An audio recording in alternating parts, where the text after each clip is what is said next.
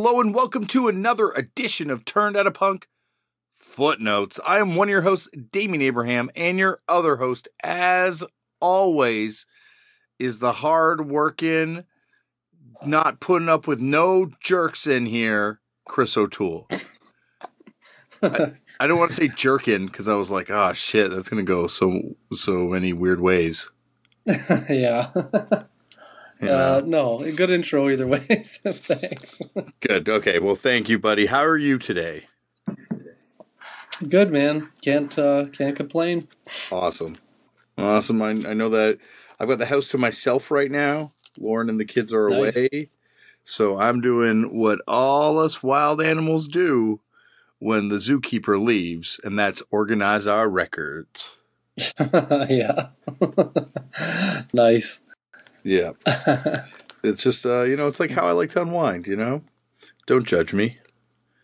Oh, I'm not. I'm into that. I know you are. There's a sense of calm that fell over me as soon as you mentioned that. I thought that's really great. Yeah, definitely Zen in the art of organizing records. True. Yeah. But it's been a while since we caught up, Chris. Like last week I was busy traveling. You were kind of busy going to some shows and we didn't get a chance to sit down and do this. But how was the show you went to last week? It was good. Your brother and show producer and friend of mine, Mr. Tristan, and I attended a concert. It was great. Got a chance to catch up again, and it was nice. Had some good little punk chats as well. But yeah, it was good. I can't. It was I guess a sort of very token non-punk show, if you will, which is Pedro the Lion. Yeah, he's a punk. We talked. I've gone back and forth with him about coming on the show a couple times now, and just hasn't come together. But definitely punk roots in that guy's past. Yeah, I just mean in the sense of like the expectation of what people think of that band versus, what sonically or however you want to say it. But yeah, it was good. It was equally as good to just catch up with your brother though. So that was cool. I was going to say, if you put my brother and my musical taste on a spectrum, you would be in between, but perfectly in between both of us. Yeah, I never thought of that before, but I don't know everything your brother likes, but yeah, I would say that sounds about right. Yeah, like I don't think you like everything he likes, but I think, you're the bridge between Tristan and my tastes. Yeah, I think I've never thought about that, but I do think that's perfectly stated, yeah, the more I think about it. Well, I'm glad you guys got to catch up. I went to a concert myself. I got to see Pennywise play with Sickvidal. Nice. Unfortunately, I did not get to stay and sing Bro Hymn on stage because I had to go. But in my hurried walk away from the venue, I ran into also Lee Ronaldo of Sonic Youth. Of course you did. It's like the most cool New York thing to ever happen to me. It is. So this was just completely random. There was no context for that to happen. I'm like on the phone with my brother, the aforementioned Tristan Abraham, and I said, Hold on for a second, Tristan. I think I see Lee Ronaldo. And I said, Lee, and he turned around and it was Lee Ronaldo.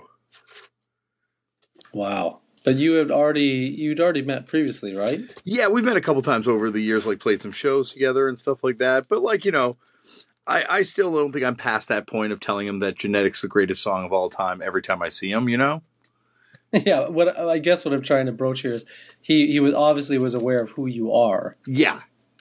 Okay, yeah. Gotcha. He, in fact, this is going to sound like I'm bragging here, but he did tell me that Fucked Up had the best cover on the Grateful Dead tribute record. Really? Yep.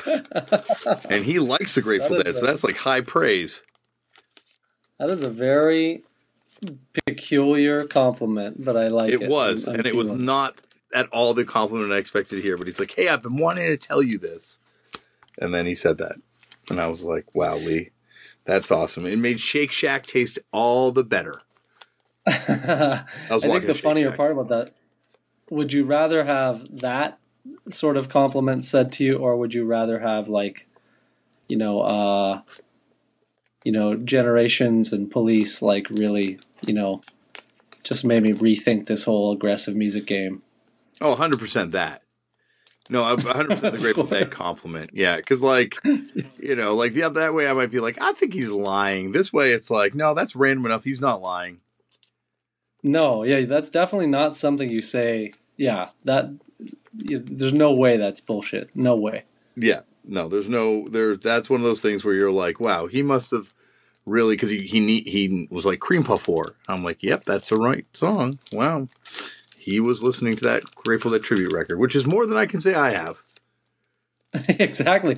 I just find, wow, I'm still impressed by that. It's hilarious. I have not heard your cover, by the way, also, so I need to get on that. It's pretty sick, Chris, if Lee Ronaldo does say so himself. You're gonna use that from now on, I take it. I'm gonna go tomorrow to the CD store. Yes, there are still CD stores in Toronto with a bunch of homemade stickers that say Lee Ronaldo of Sonic Youth fame says that's Fucked Up has the best song on this compilation. Just sticker them all. I can't wait till you run into David Byrne on his bike somewhere and he says to you how great your Swinging Utters cover is on that comp. Dude. And then you'll that would be the highest praise. Or whomever equally as bizarre, to run into. I still have never been given a copy of that CD, but it is on streaming services. So I've now gone and listened to myself covering the Swingin' Utters, and blows my mind. I owe Jonah a huge thank you for doing that, because I forced him to do it, and we didn't tell anyone else in Fucked Up that was what was going on. Thank you, Jonah. Either way, that is great. Yeah. So what did any more come of your encounter with Mr. Ronaldo? No, well, we talked about how potentially he's going to come on the show in the new year, or in sort of the new school year, because he is a child that goes to school in Toronto. So he will be up here quite a bit. I guess not a child, like an adult. Like a young adult at this point. Yes. So he's going to be up here and around here, and he's like, yeah, I'd love to do this podcast with you. And I said, absolutely. And then we went our separate ways. He went out for dinner with his partner, and I went to Shake Shack by myself. Nice. There's something. This is in New York, by the way. Yes, yeah, in Brooklyn. Nice. Okay. Which it was amazing seeing Sick of It All. How many times do you think you've seen Sick of It All, Chris, at this point? I haven't seen that many, actually. I've only ever seen them at least probably 2, 3, I think. Okay, I haven't seen them in almost 10 years. But anyway, go on. But where you've seen them, it's normally like Toronto, Buffalo, kind of between the two, right? Seeing Sick of It All in New York City is a different beast. Yeah, I would imagine. They pull out some very like New York type crowd. Nice. And I mean that in the hard kind of way. It was it was not a scary show, not a bad show by any stretch of the imagination, but just different to seeing Sick of It All in Toronto, where you know everyone moshing, and then you're like, oh shit. And here I knew a lot of these people moshing, but more from infamy than from personal encounters and hangs. Yeah, I get what you're saying. I would imagine that to be the case. I remember when CBGB's was closing, they did. I don't know if they played more than one show, but there was definitely at least a show in that run of the last month or whatever where Sick of It All were playing it, and I remember wanting to go, but we happened to be in New York on tour, and we only missed it by a few days, but I was bummed. But that would have been sick. I think that would have been cool. That would have been really cool. Indeed. But got to talk to Craig Satari, got to talk to Fletcher at the same damn time. Nice. It was, and it's a fun interview. I think we're going to get a lot out of it. People, you know what, Chris, is funny? People fucking hate the live podcast episodes. Do they really? Yeah, it dies a death in the numbers every time we do one. And but I don't. Well, perhaps because I've been on 4 of them, I think. Yep. 5 of them, I guess. I don't know. I like them. I mean, having lived through it, I like them. And I shouldn't say that. Even separated it, I like the last one you put up. or whatever, the last few I haven't been on that are live. I've liked them all. I think they're good. Yeah, and I don't think it has anything to do with the podcast so much as it has to do with like just live podcasts in general. Because I'm the same way. Like if there's like if Colt Cabana does a live episode, I'm not as excited as when he does an in studio episode. Yeah, I for me, what I would say, and I think to your point, is I do believe, they don't tend to go as in depth, so I don't appreciate them as much. That I would agree with, but Yeah. I do like the kind of, and even in this week's that you put up, I think there's a good atmosphere about them that I also don't think you get though. I don't think you would get certain things out of guests in a more like whatever sterile setting, so to speak. I agree. I definitely agree. Because like I think, for example, like there's a different energy when you're doing it live, and I think that's maybe why people don't like those live podcasts as much, is because you get used to a certain type of energy from a podcast, and that's what you go looking for. But I don't know, like for this type of podcast where the object is to uncover the funniest, coolest information possible about punk music, the live ones offer a lot of unique opportunities to do that. Yeah, I agree. I think maybe as well, the difference being that it's a little different for people to sort of like bare their souls in public setting as opposed to like a one-on-one conversation or what have you. I agree. I definitely agree about that too. You're right. Like it's easier to be open about who you are and what you're about when it's just you and another person in a quiet, secluded kind of space. Yeah. But that being said, this is one fucking doozy of a live episode this week. Yeah, it was great. It was entertaining to listen to, but also just like the guests were pretty phenomenal. Yeah, like, and I owe all credit to Melanie Kay for throwing this thing together, and making it happen and making the whole thing kind of happen, because it was awesome to kind of get to talk to these people like, well, a couple of them I had spoken to before, but two of them that I would say would be, like bucket list white whale kind of guests for the show.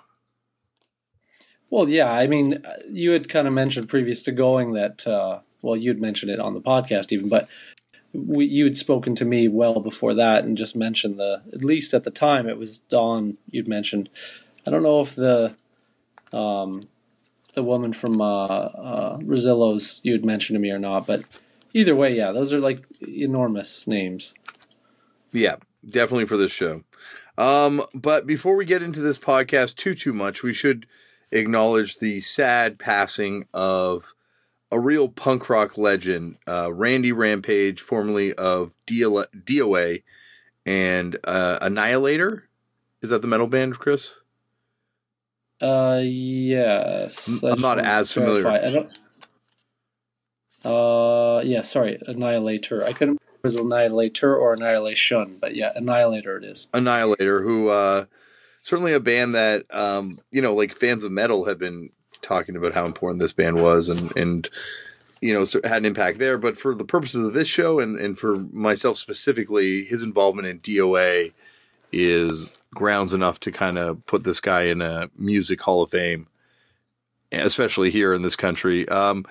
Started playing in DOA like right from the very first lineup. Played on all the kind of penultimate records, be it The Prisoner, be it Disco Sucks, whatever. He's played on all those records. Later rejoined the band towards the last kind of run of them. But like, once again, this comes up, and I think this one was a little more appreciated. Like, like it seems to make the rounds on all the other music papers and things like that, the music sites and stuff like that. But it's still like a band that I don't think gets the due they deserve. Yeah, we've talked a lot about that on the show recently, even I would argue. So this did kind of happen at a bizarrely, sort of like topically at a time on the show when it's relative to what we've been speaking about. But I was I'm never taken aback entirely when it's I don't know, the last few years have seemed to be pretty bad for this sort of thing kind of popping up with. But I think we're just all getting to that age, perhaps. But yeah, this one certainly I would agree with you that it's he's been remembered to a much larger degree than some of the other people who've passed over the last few, considering his involvement with DOA like not exclusively, but that's at least people in my social circles. That's the nods that they are putting things up about or what have you. But yeah, like it's of course it's always sad. And he passed at the age of 58, which of course, not terribly old. No, and not at all. Of a heart attack, unfortunately. But it seems like he went peacefully. I could hope, based on everything that's reported. But yeah, so I don't know. It's sad. I never know. You never know what to say. We've done so many of these lately, unfortunately, that it's you don't even know what to say anymore at the point. No, I guess you can only say like, rest in peace and thank you. Thank you for the work, because once again, DOA is that band that maybe it's now getting a little bit of the credit for this, but really did kind of, build this playground for all us bands to play in, be it setting up that touring route that we all kind of follow, or just kind of like going out there and networking with bands and kind of building this scene. Yeah, I agree. I think now that's starting to become a little more known. I think so as the too. years go on. I think that's like even if people aren't, I see people acknowledge it even if they don't seem to be seemingly enormous fans of the group for whatever reason. But but yeah, I think it's becoming a little more acknowledged the way it should be. Yeah, and I think it's all credit to this show. Just kidding. No, just kidding. Yeah. No, all credit to people kind of spreading the word and definitely letting everyone know about this band. Like, this is something that comes up on the show a lot, but Canada's not really that good at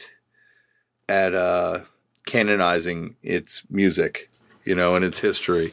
So these artists tend to get forgotten here. I think in a way they wouldn't in the UK, or certainly in the UK, but like even America and stuff like that. So, like it's good that we live in a time and a place where, a band like DOA at least is getting acknowledgement, and Randy Rampage, I should say specifically. Also put out a great solo record. I think a lot of that stuff's out of print now, but you can still find most of that DOA stuff in various shapes or forms online. But yeah, in the article I pulled up here, there was the other reference to other things he'd been on, which of course Annihilator's mentioned, but it mentions bands Ground Zero, Fake It Big Time, pardon me, Stress Factor 9. I'm not familiar with those bands either. No, I don't think they're. I think they might be more metal. I'm not sure. I'm curious if any happen to fall chronologically, perhaps before DOA. Even that's what my curiosity was.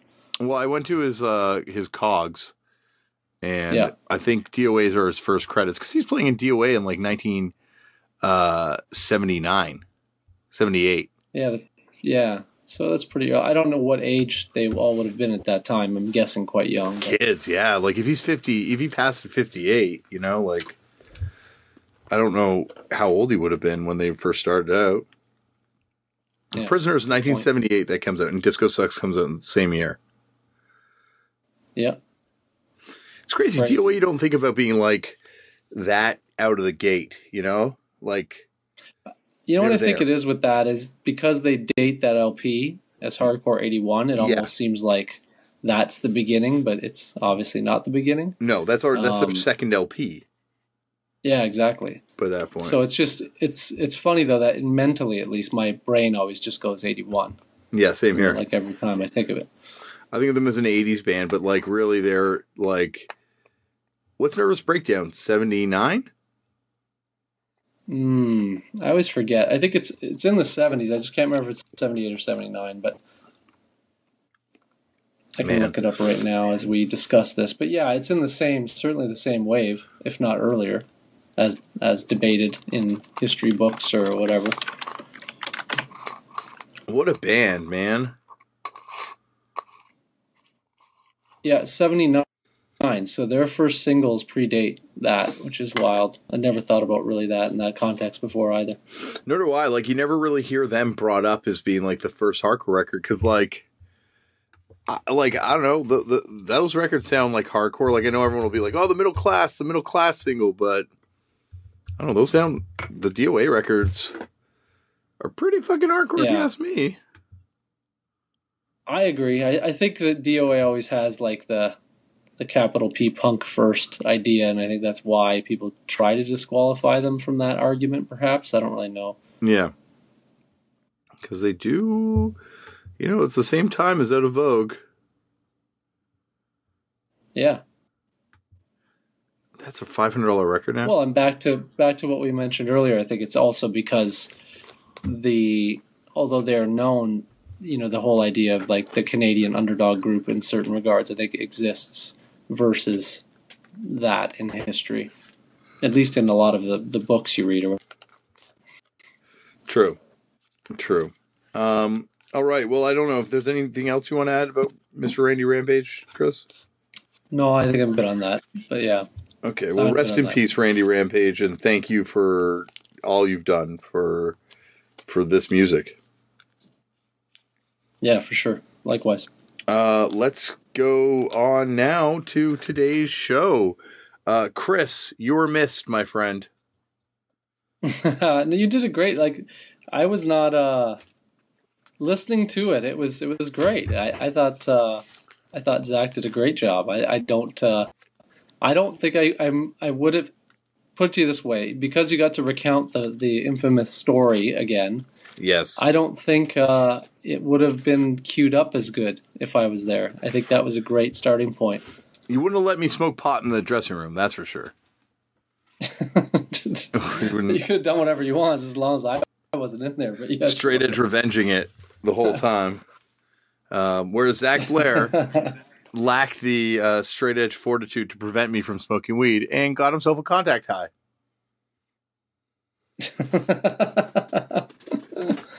Yeah, I have not experienced that, no.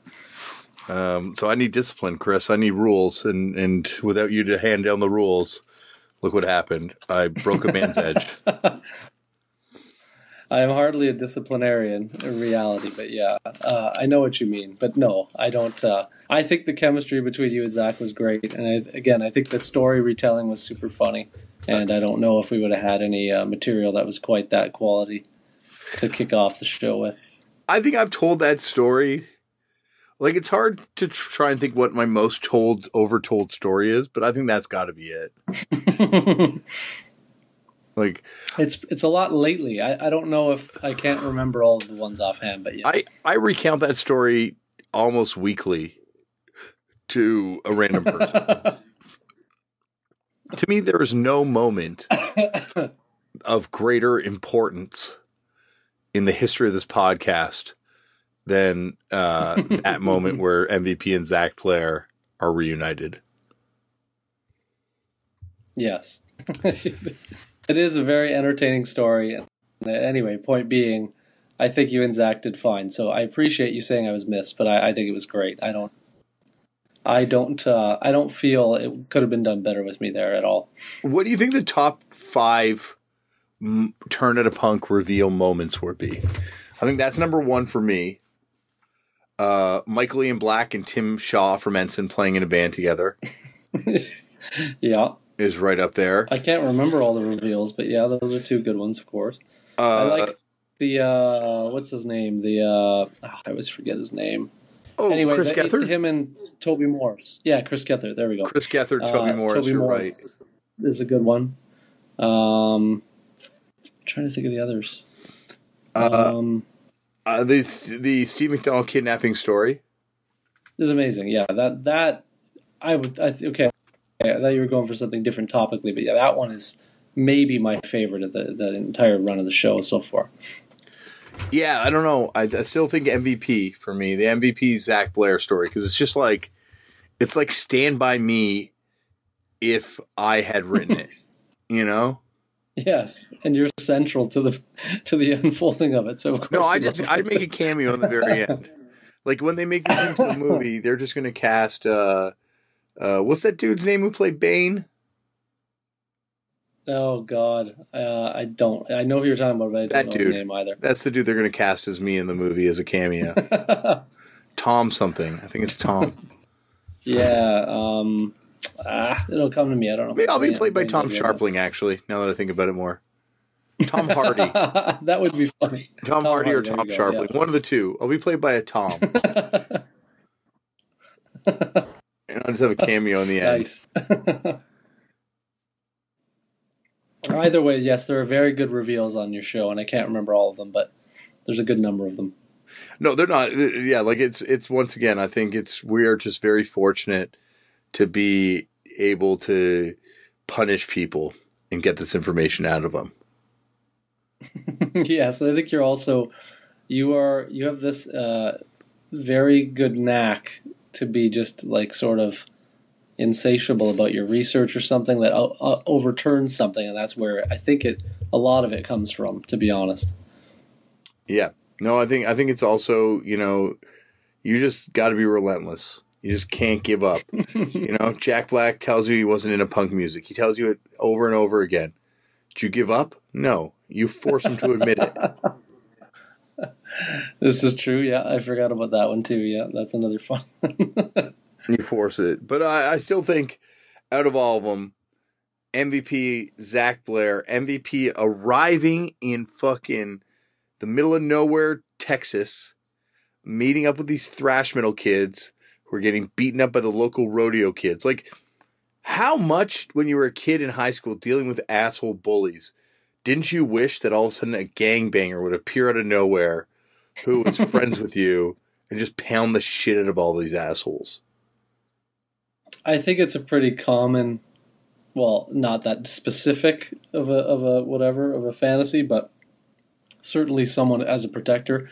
Yeah. I fortunately didn't experience any bullying, but it was certainly, I'm very acquainted with the idea of feeling like an underdog or outsider, culturally speaking, in a not culturally diverse place. So I totally get that. I don't think it's anything near what Zach probably went through or dealt with, but I get that idea for sure. And ironically enough, he had that happen. Yep, he had every kid's fantasy happen. Yes, exactly. A super tough friend who's going to pound the shit out of the rodeo kids.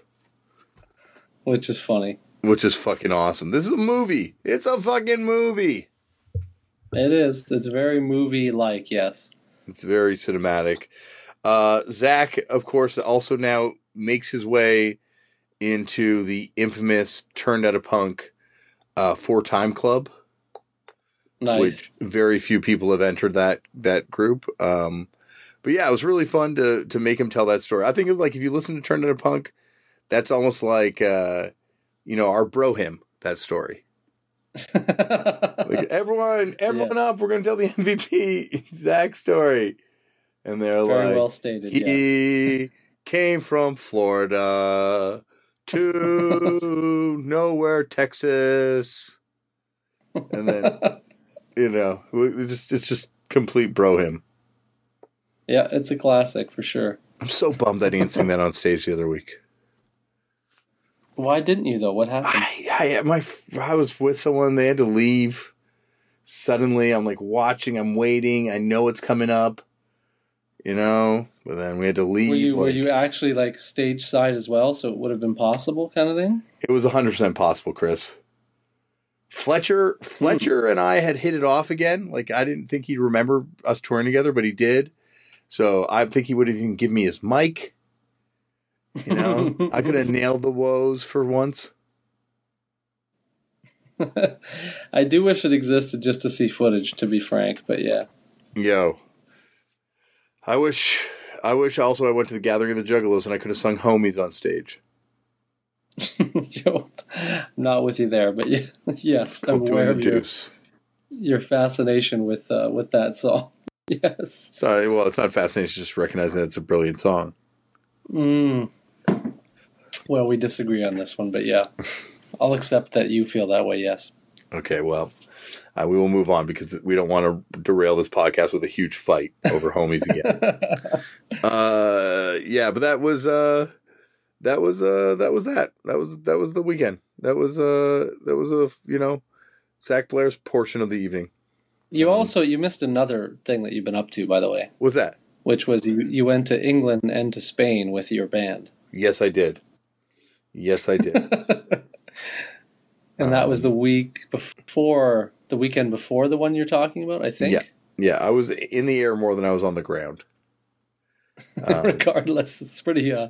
You've been a lot of places lately. You know what's funny though, Chris? I was in this record store there, and this guy comes up and he's like, "Hey man, let me know if I can help you." And I'm like, "I recognize this voice." And I'm like, What are you talking? Where they're being where? in England, right? Okay, And yeah, I'm like looking at him. He's like a Canadian guy, or he's got a, like not an English accent. And yeah. I'm like, "Oh yeah, like didn't you used to work at a store called Cosmos in Toronto?" He goes, "Yeah, and this is the Cosmos England location." You didn't even know the signage before you walked in. No, no, maybe they didn't have a sign. I don't know. Maybe I just thought maybe it was a different Cosmos. I just never made the connection, but it's the same Cosmos. Wow, I wasn't Cosmos. aware that they had that. Nor was I. Nor was I. I got some great records out of Crazy, Cosmos over the year. That's where I got my Teenage Head acetates. That's where nice. I got the TMA What's for Dinner LP test press. I got Did some cool records there. Was that not also, if I'm mistaken, where one of the locations that you interviewed Jello as well? No, did I? Wasn't that at Cops? Oh, it might have been at Cops. Pardon I me, think it was because at there was a Cops. few record stores. I thought that was one, but Yeah, it okay, was an my orgy bad. of record stores. Anytime you're with Jello, it's going to be involve probably records. Gotcha. I was just trying to bring it around, but okay, I was off. No, it'd be awesome. It would be I don't know, shopping with Jello for records is a different experience. He's got a different definition of what records should be sold for than myself. You What know. are you talking about? His like he feeling things should be sold for much less, or I Yes, don't yeah. understand. Like I think he thinks that Gotcha. he's used to a pre eBay time of record pricing, or I guess Yeah, pre yeah, Discogs now. yeah. I get what you mean. That makes sense. Generationally, that makes sense. Absolutely, totally makes sense. Not critiquing him at all. In fact, like we don't have to do it again because we do this many times on the show. But you go through that AT roster, guy's got an ear, got a pretty good ear for Yeah, this for sure. stuff. Yeah. Uh, all right. Well, I guess we should move on to Fifi from the band The Rosellos, who also was on the show. A band that I like ever since I heard. I think it was Murphy's Law covering Someone's going to get their head kicked in tonight. And that was my first exposure. And then I bought some CDs by them, and I've always loved them. I've always thought that they were, like almost like the Scottish B-52s, or even though they're kind of contemporaries with, but Yeah, like yeah. a completely unique approach to this music. Yeah, I agree. I'm only really acquainted with sort of the era of that first LP, unfortunately, and I realize that the careers of her career specifically is, of course, much longer. But yeah, I would agree. I think that I know it's a classic. Even like the aesthetic of that first LP is like very iconic. Even the singles, like the first single, has that iconic look too. But I feel like they're one of these groups that just doesn't like they get attention certainly, but just feel like they don't seem to be one of those first bands people talk about in their Mm-hmm. discussions of punk. And I don't know if it's because at the time people weren't deep enough in it to get to them quick enough. If it wasn't like a regional thing, like I'm wondering if you really have an interview more people like from Scotland of that era, if they would be a lot more paramount for them. You know what I mean? Rather than like the sort of most often North American or whoever you're interviewing. I think so, because like look at the bands that came after and how different they were sounding. And I think that's probably a direct result of this band being their peers. I kind of bring it up on the episode. Yeah, like she sort of the thing I always found interesting, and it makes complete sense because I'm certainly guilty of this, but I feel like and like kind of what I started off this whole rant with was that you sort of like you capture a certain moment of time for someone's career, and sometimes that's like that's frozen.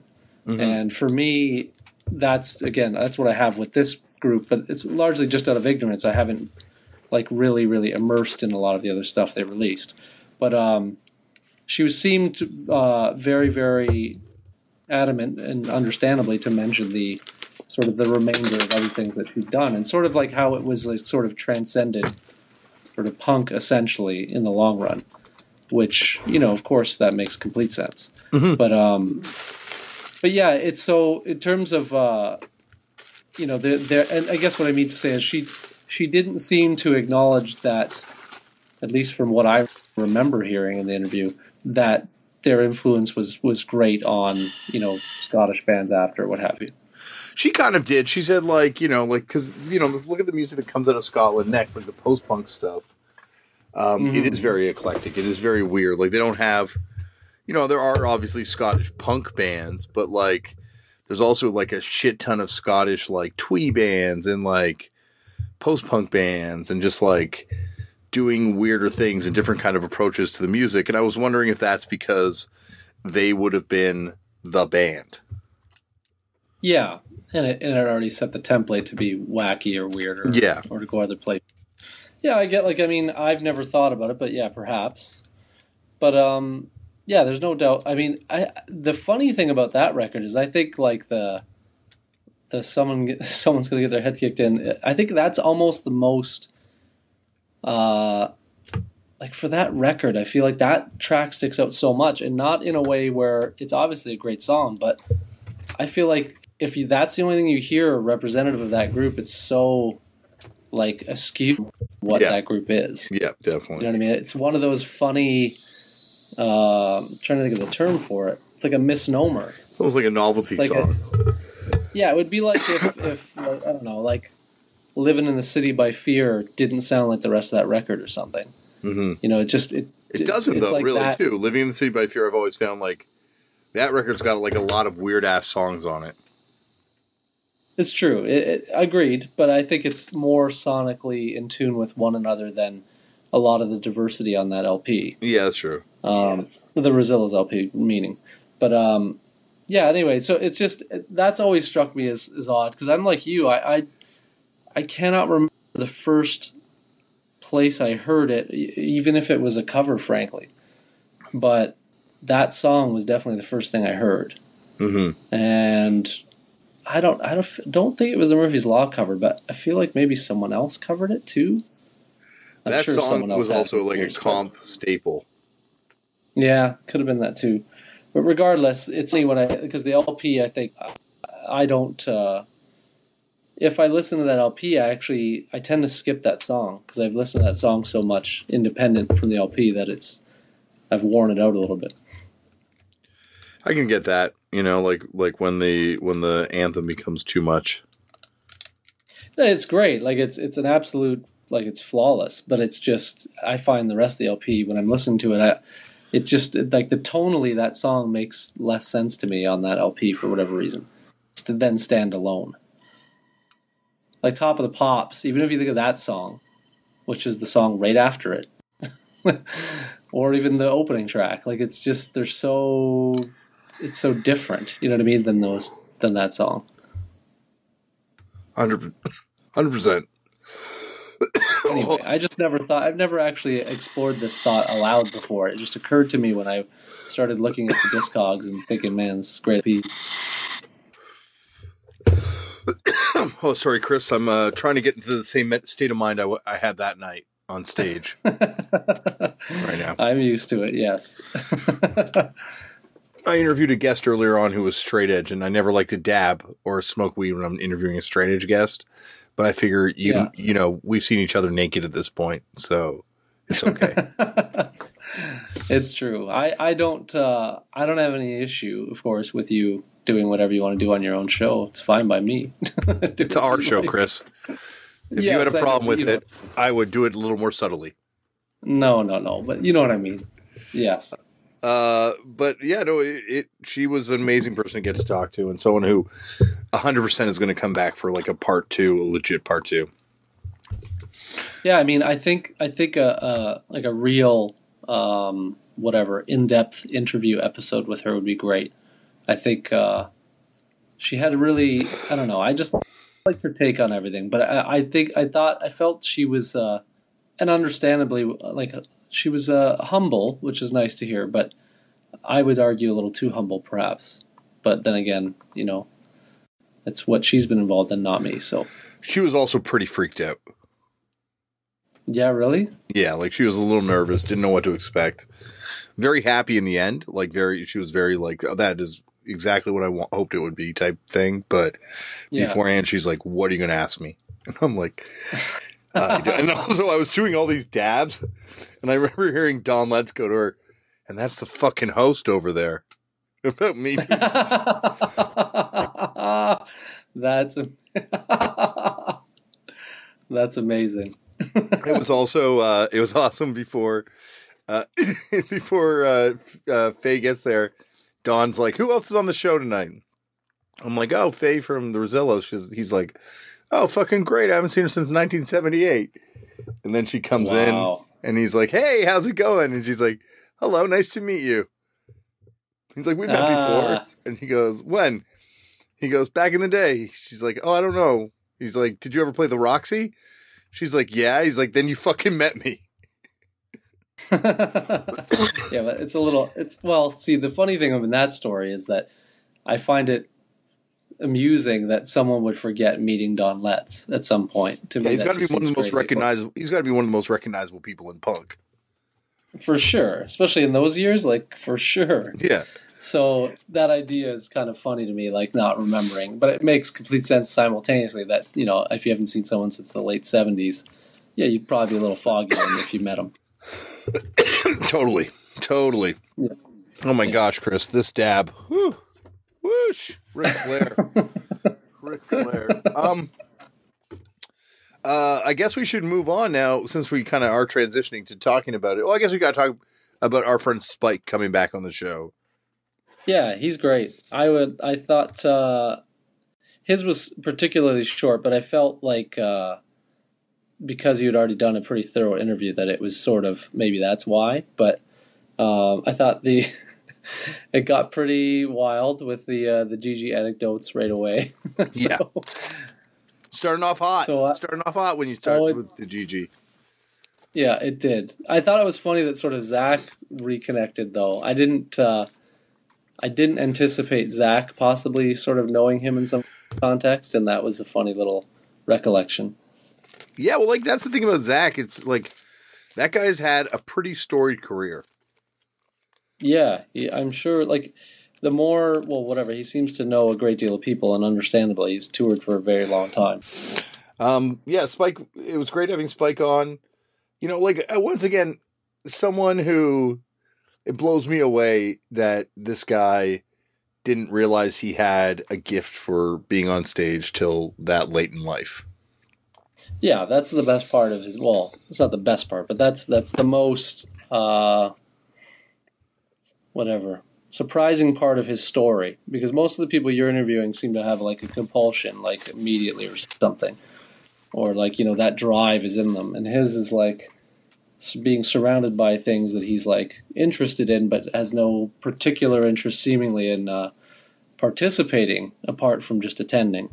And then that's when it takes a whole new thing. But it's funny that, and I think he said it was the cover night thing. That's how he was like, which is hilarious.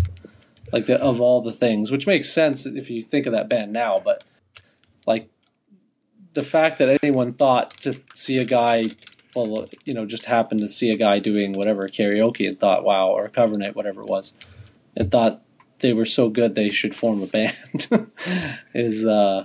I don't know. It's just a funny thought for me. I can't imagine that scenario myself. He's like the Susan Boyle of punk rock. And which would make Fat Mike the Simon Cowell. It fits. It fits. Yeah, it's. I've never met either of them like you, but I think it's a very clever description. Yeah. Yeah, like I think. But I mean Susan Boyle in the sense that he was just discovered, like plucked. Yeah, I know what you mean, and I thought of it in a matter of like sheer ability also. Yeah, I think that's accurate. Yeah, like someone who's got a gift for it. Speaking of gift for it, we got to get into it now. Don Letts, one of the most combative guests I think I've ever had on this thing. He was good. Like you kind of said that to me, so I was expecting it to be a lot more ornery than it was. But I thought he was good. Like I didn't. What did you feel was particularly whatever. What word did you use? Combative? Yeah, like I just think he'd like, I don't, and I want that. I don't want someone to like just like placate me with being like, sure, yeah, let's play along. Like but he Yeah. just kind of like he fought back on stuff. I liked his yeah. I liked that the Clash Sex Pistols thing. That was very amusing to me because that he would have to be the ultimate. I mean, I'm trying to think of anybody that would be better to ask that question. I don't think there is. And the fact Joe that it didn't Strummer really would get have been. answered as well. Yeah, but you can't ask the people involved, really. You know what I mean? Like he was and he wasn't. You know what I Yeah, mean? that's true. So that works for him. Like because you could still ask a Sex Pistol that, but yeah, it wouldn't be as good. I don't think. Yeah. Actually, you know what? Maybe Malcolm McLaren would be a funny one to ask that question to. He would have been, but he would have definitely said the Pistols. Yeah, of course, I would imagine. Yeah. But you're right. Because I think that's the whole thing. Like Don gave the only acceptable answer, right? Like he talked about how powerful the Pistols were. Like obviously the Clash, like were the better band. Like insofar as they actually functioned as a fucking band and they put out like a series of records that people remember. But you can't undercut the power of the Sex Pistols as like a thing that happened. I think there was a lot. I think you guys, despite that being a short interview, all things considered with him, I think you sort of nail that argument like perfectly where you acknowledge again, like you said, like the power of that record and that record capturing a moment which cannot be recaptured. So the Clash, in that sense, quote unquote, lose based on your criteria. But at the same time, yeah, like the Clash were a more legit band, in my opinion. I think history books would dictate that as well. No shade to the Sex Pistols. But what was I going to say? There was another thing that jumped out at me just now. Oh, lost my thought.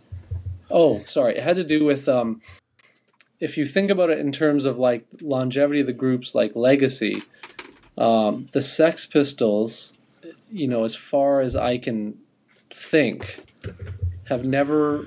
I mean, maybe in England, but I even have a hard time believing this would be in England. Like, it's certainly of the era. I don't believe they played them on the radio. If they did, it would have been like I imagine, like a pirate radio or whatever kind of setup. Yeah. Whereas the Clash, as I hear frequently now at my workplace, and most people on the radio are aware of this, but they play the Clash frequently. Yes. Like it's never like the first two records, but they definitely play like. Should I Stay or Should I Go is like it's like a fucking common song in Canadian radio. Yeah, like you hear it all the time. And so I thought about in those terms, like in my recent, like experiencing that. And like, not that I'm surprised to hear that song, but I'm surprised to hear it at the frequency I do and with the other like classic rock jams that tend to come on with it or in its, whatever, in its rotation. And I think that again, it shows the power of like, the Sex Pistols, despite the controversy and all those, all the games, were not reliant on radio, and still are not reliant on radio, to play those songs, and yet the intensity of that legacy is intact. So, there's another pro for your column of what you want to weigh up, but I think you parsed it perfectly, which is that Sex Pistols are captured in a moment which cannot be recreated, and therefore, it's sort of a bit of an apples oranges argument, is what I would say. But yeah, and I'm just glad I got to ask it to Don Letts, which is like probably the biggest dick move I've ever made. No, it was good though. I liked it. I liked that he was dismissive, but I liked his. I don't know. I just think it's funny. For me, with him, I was most surprised because I view him as like a music person. So I like those kinds of questions for music people because if it's just like, obviously anybody that you were going to interview, I would imagine has some kind of interest in music, punk centric especially. But Don Letts seems to be the guy that's like very, very has a very, very keen ear and like introduce people to things they weren't,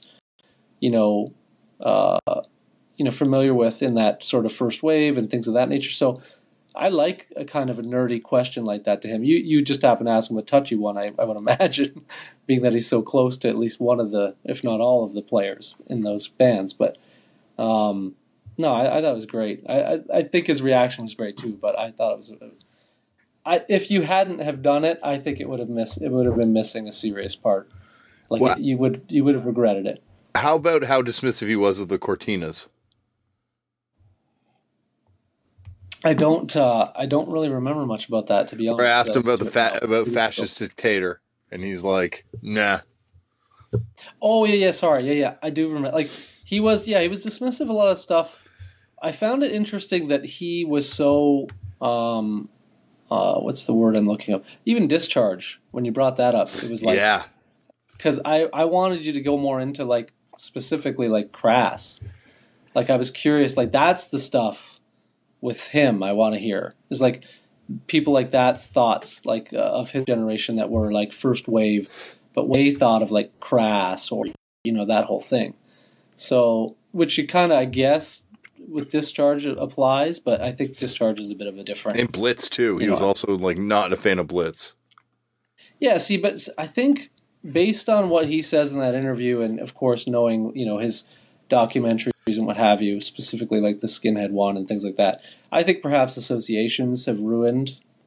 If I had to guess, ruined bands for him.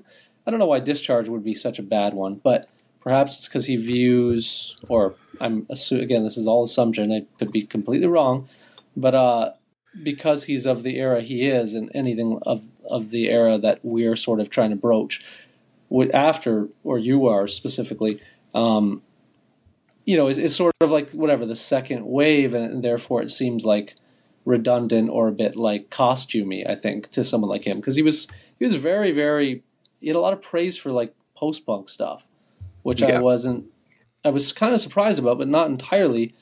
But in the contrast of like, what other punk was coming out, if he's praising the post-punk stuff more and thinking it's more interesting, then I'm guessing he just thought that a lot of that other punk stuff was redundant to him.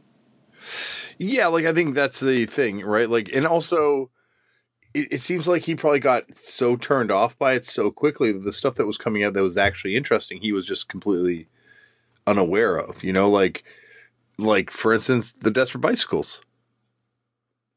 Yeah, that too. Even did you not bring up the television personalities too? I think so. Yeah. No, I did bring up. Yeah, where's Bill Grundy now? I said yeah, and he brought up Mark Smith's band.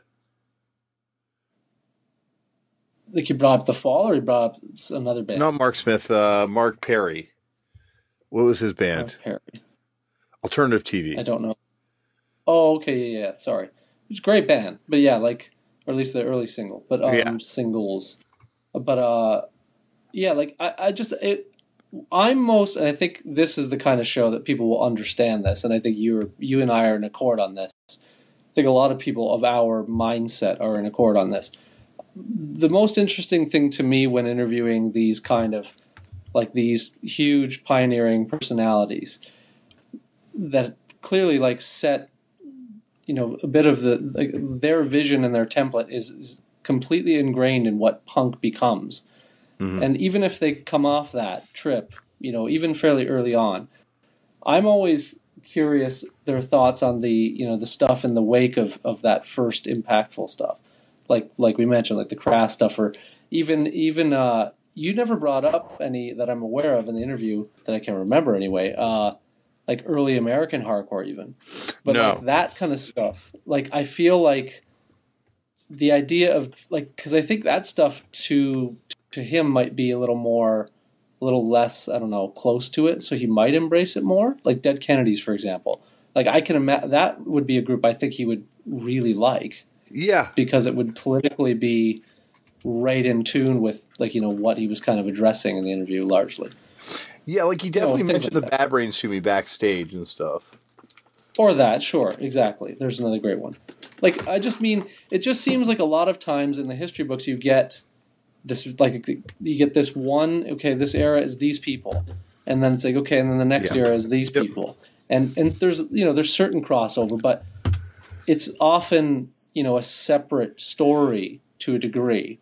And so I'm always curious of the people that actually did, even if they weren't like major players in any of the groups or whatever, that just still just followed or we're interested in, whatever groups of the next waves.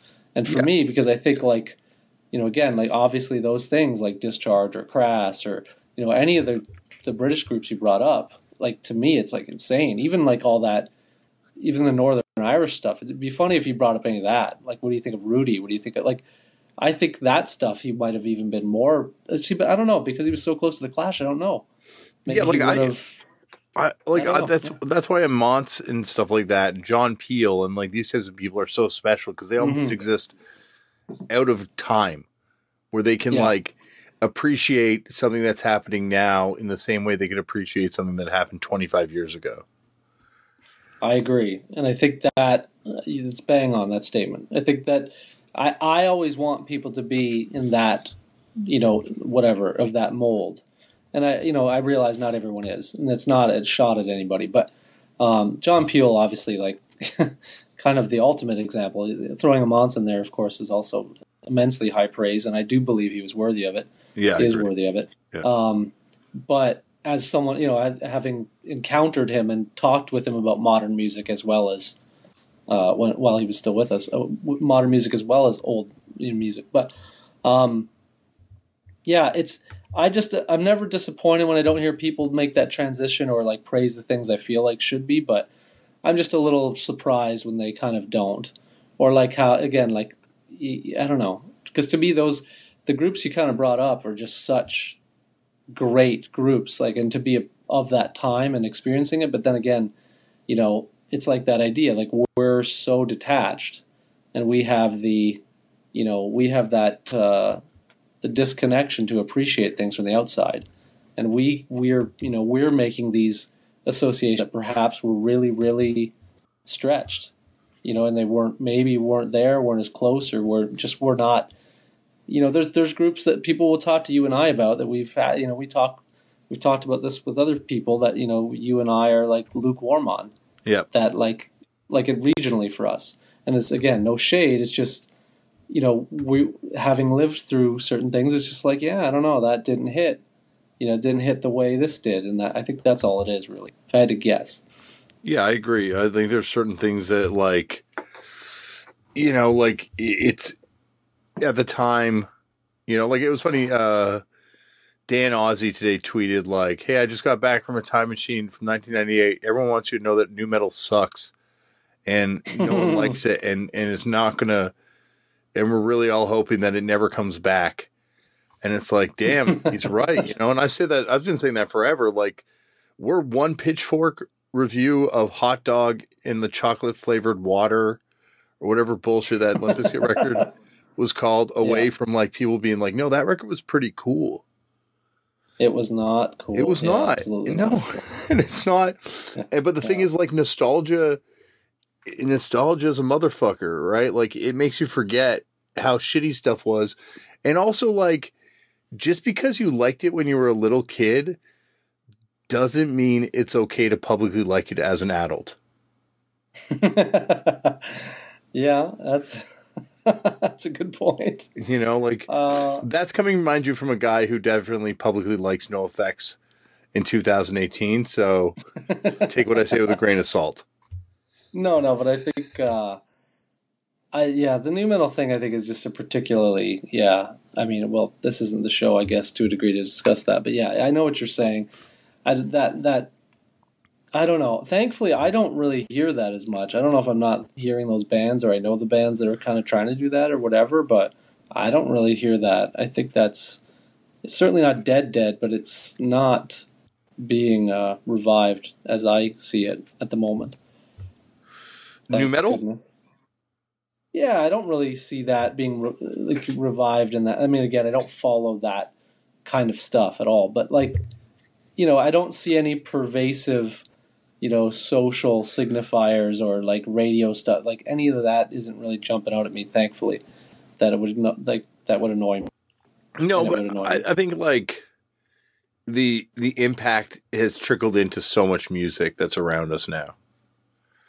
Like, holy fuck, do a lot of people I know like Limp Bizkit. Like, a lot of people that I'm that's insane. Because it was, the music that was popular when they were, younger.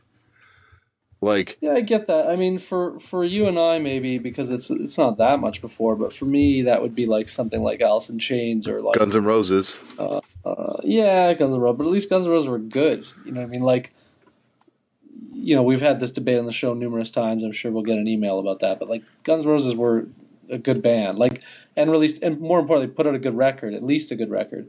Like, Yeah. Limp Bizkit is not. No, this is just never, never, ever. Um, what was the other example? I don't know. I guess Alice in Chains people do. I just can't stand that band. But um, yeah, I don't know. Alice in I don't know Chains how we is got into stuff. Alice in Chains. At the time, I thought, a couple tracks, but I was never a fan. No, like yeah, but for me, it's just like the body of work is just like that's the stuff that just ruins time. Mm-hmm. Groups like that, like I think Rooster, the song Rooster has not finished playing yet because it's that long from when it was released. It feels like it's that long. But yeah, That song's hard as fuck, dude. it should be. See, the irony of that song is it should be, or it should have resonated the way like Metallica One resonated, Yeah. like with its sort of like war overtones or whatever that's kind of trying to tackle that idea. And yet, and I do oddly enough think the Rooster's lyrical content is probably a lot more deep, but the song is terrible. Anyway, I don't know why we're. I wouldn't say terrible. Oh, it's terrible. That's Really? terrible. That's one for me. Yeah, that killed that. When I think of the '90s and I think of like PTSD of the '90s, that's one of those things for sure. That song's all right. That's like I got a couple. Uh, like I got a couple. You know, like I got a soft spot for a couple of those songs. I like. I don't like them, but I can not loathe. Weirdly enough, the single soundtrack "Wood" song and "We Die Young" is all right. Those can hang because I don't know, my brain can handle it. Everything else is going for me. What do you think of Soundgarden? Yeah, another Yeah, one. Like that's me too. good. Like definitely, I could not ever entirely dismiss that. But yeah, like, and I certainly liked. Like I guess to parse this argument really quick. This is funny. We're on this off of a Don Letts interview, but my problem with Soundgarden is super unknown. Speaking Yeah. to your everyone likes new metal is back in that. Not that Super Unknown's a new metal record, but my problem is that generationally, for some reason, there is a significant amount of people who really love Super Unknown as a record, and it's horrible, and I don't get that at all. And I think they had some songs, and I think they're historically relevant for a variety of reasons. But that record was a abomination and ruined another. That's another PTSD '90s moment for me. That whole everything associated with that record. So I don't like that kind of revival stuff. I don't see like bad Motorfinger shirts. That wouldn't be quite as offensive to me. But it's always Super Unknown. I don't know what it is that record captivated so many people, often younger than my, and teach their own. But I just think it's a terrible record. Last one. What do you think of Smashing Pumpkins? Never, ever, ever, never, never, never, ever, never. Yeah. Not having it. Yeah. I've had this debate with people for years. There's a lot of my friends, our friends, mutual friends, for whatever reason, have this real soft spot for them. They can write a song, or I guess he can write a song. I don't know who wrote all the songs, but I hate the records. And again, PTSD moments of the '90s, like whatever is it today or today is the great. Today. That was stuck in my head awful. right now, so that's why. Yeah, terrible. Yeah, terrible. I mean, I'll give you the opening track on Gish, maybe the drum part for the first 30 seconds or something. But other than that, not having any of it. But anyway, this is not like how much Chris hates Grunge Corner, but yeah. I wonder what their vibe was like. What they were trying to go for, because it's kind of like dreamy pop, It has all the elements that should be good, and yet it's just not. Like, I don't know how else to say it other than that. That one song's super good though. The first single off Moon Melancholy and the Infinite Sadness or whatever? The one that, like, despite all my rage, I'm still just a rat in the cage? No. Dude, that song's sick. Not having that. See, that's like I feel like that came out the same year, maybe the preceding year of like Super Unknown, and that was just like all that stuff. I'm not having any of it. Not having bald Billy Corgan, period, in history. It's the hardest opening lines. The world is a vampire sent to suck and drain. That's like fucking hard. Like, could you imagine? Like, that's like a Cro-Mag lyric. It is, but then it's like, no. I know what you're saying. It just came off as like in the '90s. It came off like mall goth. It was that bad. Yeah, it was definitely kind of mall gothy. Not having any of that, but that's hilarious. They actually played in town last week, so it's fitting that that topic got brought up. You wait long enough on Turn It Up Punk, we're gonna get to some weird rock band and dissect it for a good 20 minutes. I think that's probably not an interview you want to have, but I think you could have an extensive wrestling conversation with that gentleman. I have been around him in a wrestling context, and he did not seem very excited to chat with me. Well, that aside, I just mean I think like backstage at Cage of Death, he was not. He seems to be one of those kind of people. He definitely loves wrestling. He definitely loves wrestling. He, we have many a mutual friend that has been like, you know what, you should talk wrestling with Billy Corgan, and I'm like, that's never going to happen. Every time I've been around that guy, like, it's never been like, I'm like, he really wants me to go up and talk to him about wrestling right now. I get that vibe he's putting out. But maybe one day. I think it would be refreshing as opposed to someone just going up and trying to talk to him about Smashing Pumpkins, though. Yeah, God, and I definitely would have nothing to talk to him about in regards to Smashing Pumpkins.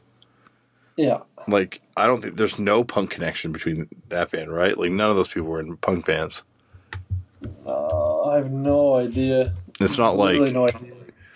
It's not like fucking White Zombie, who, are legitimately maybe one of the coolest punk hardcore supergroups of all time. As is a Damien criteria, yeah. Yeah. Okay. Billy Corgan, first band, Smashing Pumpkins. It's going to be Smashing Pumpkins. I think the thing that would unearth this quickly, though, would be like Chicago. And I don't see them connecting to any of the Chicago stuff that would be that. It would seem to be that would be easy to detect. Yeah. Yeah, no, you're right. It would be, someone would know.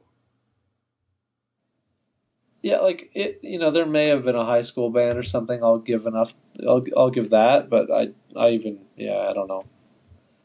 Yes, there was. Smashing Pumpkins were on Light into Dark, a Chicago music compilation in 1989.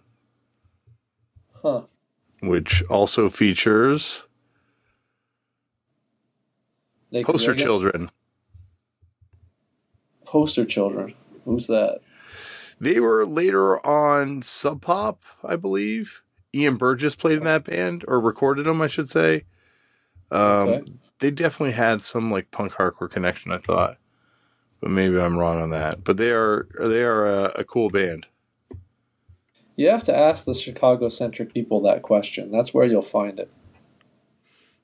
Well, I'm just wondering, like, if there was like, yeah, Smashing Pumpkins was definitely Billy Corgan's first band.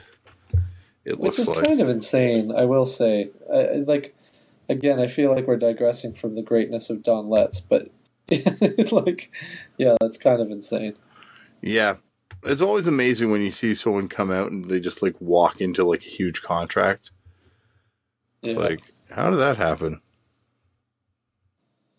I agree. They did have a 45 flexi with Reflex magazine too, the Smashing Pumpkins, so the punk stuff's getting a little tighter. Yeah. James E. Huh? So what about, was there anything else you talked backstage about that you think was funny, worth mentioning with any of the guests? That isn't like Not obviously a no-go? not really. We were just like kind of. I actually didn't get a chance to hang out backstage much because as soon as the show ended, Don Letz's movie started. Oh, that's right. Yeah. And he was quite upset about the aspect ratio, which was off. And then he left. So at the end of the movie finishes, and then there's just like no one there. So I'm just, it's just like, all right. And then eventually people just start leaving. Like everyone's just kind of like sitting there, like, okay, I guess we'll go now. And got up and What left. was the, what movie did he show? It's like the Don Let's Home Movies, it's called, right? And it's like this, it's like some old footage, and over top of it, he's now like gone and added new VOs. So he's like kind of contextualizing stuff. It's good. I'm one of those people though that wishes we got a chance to just like watch the original footage, because he also dubbed in some music for some of the artists too, like album versions of the songs, and it's like, I don't know. Gotcha. Don't you just want to see, the real deal? Yeah, I'm with you. Yep. But anything else you want to add, Chris, on this subject? I'm trying to think. I guess the one thing I get sort of his point, but I feel like needs to be discussed at least on Footnotes, because I think I think I know your take on it, but either way, I think it would be a decent topic to broach, which is the idea that he's Don, in the interview that you got with him, is addressing the idea that like the punk ideal to him is almost paramount to what, quote unquote 77 era punk was. And what he found redundant was that it sort of just continued in that light, and that seemed to be what he wasn't as keen on. But from a purist standpoint, and sort of the idea that this kind of notion that like punk can be anything sort of idea, and obviously not anything, but you know what I mean. It's more broad than a 77 context or what have you, which I do agree with partially, but I also think there are certain sonic signifiers which defines what punk is. So I don't agree that punk can kind of be anything, quote unquote. And I found that part of the interview pretty interesting. So I was curious of Damien's take on this, and what do you think the signifiers are? I don't know. If any. I don't like. It's kind of hard to say, right? Because I think that's the thing that and I keep running into this with people coming on the show where they're like, I don't know. My definition of punk is no good. Like, I think that's the thing about this genre that makes it so special. Like metal, there are like really defined signposts of like what is and isn't metal, and I'd say even with hip hop, like what is and isn't hip hop, or like what is and isn't true rap type thing. Whereas with punk and hardcore, like, yeah, there's stuff that's like, super DIY, like unquestionably punk in its aesthetic and approach. But then there's other stuff that like might have a couple of those boxes ticked, but not all of them. And it still somehow retains a punk quality to it. I agree with you. That's sort of not, I think that's well said. That wasn't as much my concern. It's like if I took an idea that, I'm trying to think of like a modern group that kind of, it's sort of the notion that people say, well, this is like a punk band. This is what punk is now. And I sort of disagree with a lot of that when I hear it sort of thrown about. And not to mean in the context to like a modern rock group, but say like, trying to think of a good example of this. Even, I'll take a good one that's an easy signifier, but it's a dated one now, even though I believe they're still active. Atari Teenage Riot. Yep. So that group, to me, is not a punk band. I think they could be a punk band, no? I think they're great. I like them. I just don't consider them a punk band. Would you consider the Screamers a punk band? I would, because history dictates that I should. but that is a great idea to ask that one. What about Throbbing Gristle? I think I would. Definitely not. No. 100% no. Really? Yeah, 100% no. Nothing he's done. Nothing Genesis has touched that I'm aware of is punk. I would say Genesis would say those early Throbbing Gristle and Industrial records were punk records. See, I don't know. See, this is what I mean. This is the crux of this take, right? I know what, like, it's a good. All your reference points are great ones to bring up, but for me, it's like no. This is what I mean. The defined idea. My defined idea of the sonic signifiers are a bit more rigid than sort of an open feeling on that. So those Throbbing Gristle certainly, I would argue, has moments for sure. But yeah, I would still say no. I would still say no on that. But you're right. Those are interesting ones to bring up. Screamers is a really interesting one because Screamers are like Suicide even. Because then you have to define what the sonic signifiers are, and if they're not, rock guitar centric, then where does it fall? Yeah, it's anyway, I just thought that was something I wanted to bring up. I don't know how much you want to go on it now, but if you can think of other examples. Yeah, I can't think of any examples off the top of my head. I like that the ones you brought up are excellent. So you think Throbbing Gristle is a punk band or no? I definitely think so. Like, I think pre-codification they were a punk band. And I think they would have identified even as a punk band back then. Yeah, I don't know. I feel like I've always considered that its own separate weird scene that had its own thing. Maybe that's part of it too, but you're not. I know why you're saying that, and I do like that. I would agree with it in principle, but I think again, if you're talking about Discharge versus like Throbbing Gristle, then one is one thing, one is another. That's kind of my view. Mm-hmm. But this is a very nerdy, silly point. But I just thought it was because I can't remember what he says specifically, but there's this kind of idea that he throws out there of like the idea that like punk, essentially like punk isn't dead, which I agree, but the idea that sort of punk is manifest in different forms, I don't know if I agree with that sonically. I think there are things that are inspired by the ethics of it, but I don't think that inherently they are of it, quote unquote, because of the sonic difference, if you will. That's a really very nerdy late night thing to say. Anyway. Well, I think if that's it, Chris, should we call it a day for this episode, which we were planning on making very short and wound up being not as long as we normally go, but still pretty healthy long. Yeah, I think so. And that's it. I guess next week we'll be back with Eric Davidson from the New Bomb Turks episode to discuss. Coming up in the future weeks, we've got that Fletcher and Craig Satari episode. There's some other big name musician, huge name musician that's coming up too. A white whale guest, one of my white whales. I'm finally going to land.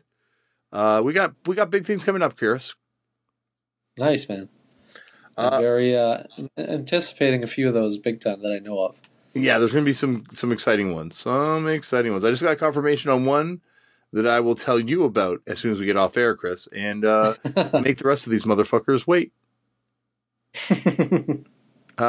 Nice.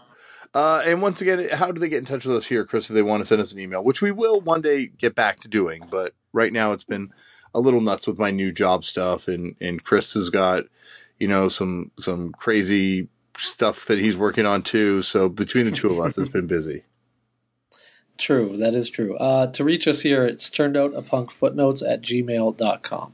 And we also have to say a very happy birthday to friend of the show, loyal contributor, one of the coolest people that the two of us know, and that is one Mr. Dave It Up. Yes, a huge happy birthday. I wished him one personally already, but yeah, big time. That's when we recorded this, Dave, as you're listening. I was saving it for the podcast. Like, I was going to wish him one online. I'm like, nice. No, I'm going to do it somewhere he's going to hear it, in his ear holes. Yeah. I'm going to go right out on, not even out on a limb on this, but just Dave is also far more punk than me, legitimately, and I feel that needs to be acknowledged on his birthday. That's all. I think he's more punk than all of us. There's fully yeah. than me. I can't speak for anyone else. I'm just saying for me, 100%. I think there's a picture of Dave on a blank 77 record. Yeah, which even that in and of itself speaks to what I'm saying. Yes. Yeah, exactly. Exactly. Well, happy birthday, Dave.